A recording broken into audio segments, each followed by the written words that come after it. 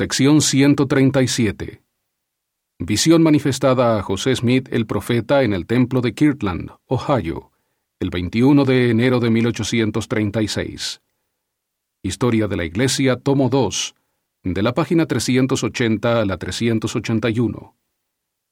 El profeta recibió esta revelación en la ocasión en que se administraron las ordenanzas de la investidura, hasta donde habían sido reveladas.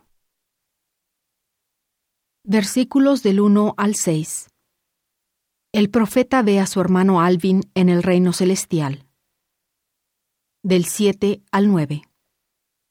Se revela la doctrina de la salvación de los muertos.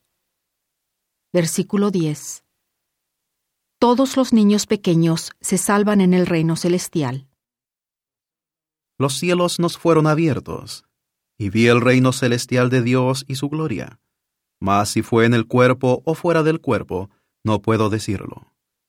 Vi la incomparable belleza de la puerta por la cual entrarán los herederos de ese reino, la cual era semejante a llamas circundantes de fuego. También vi el refulgente trono de Dios, sobre el cual se hallaban sentados el Padre y el Hijo. Vi las hermosas calles de ese reino, las cuales parecían estar pavimentadas de oro. Vi a Adán, nuestro padre, y a Abraham, y a mi padre, y a mi madre, y a mi hermano Alvin, que murió hace mucho tiempo.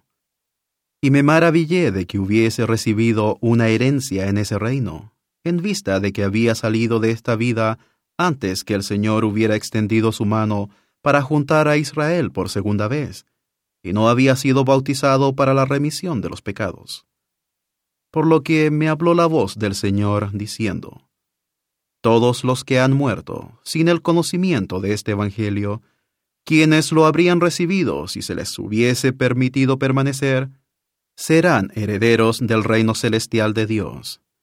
También todos aquellos que de aquí en adelante mueran sin un conocimiento de Él, quienes lo habrían recibido de todo corazón, serán herederos de este reino. Pues yo, el Señor, juzgaré a todos los hombres según sus obras, según el deseo de sus corazones. Y también vi que todos los niños que mueren antes de llegar a la edad de responsabilidad se salvan en el reino de los cielos.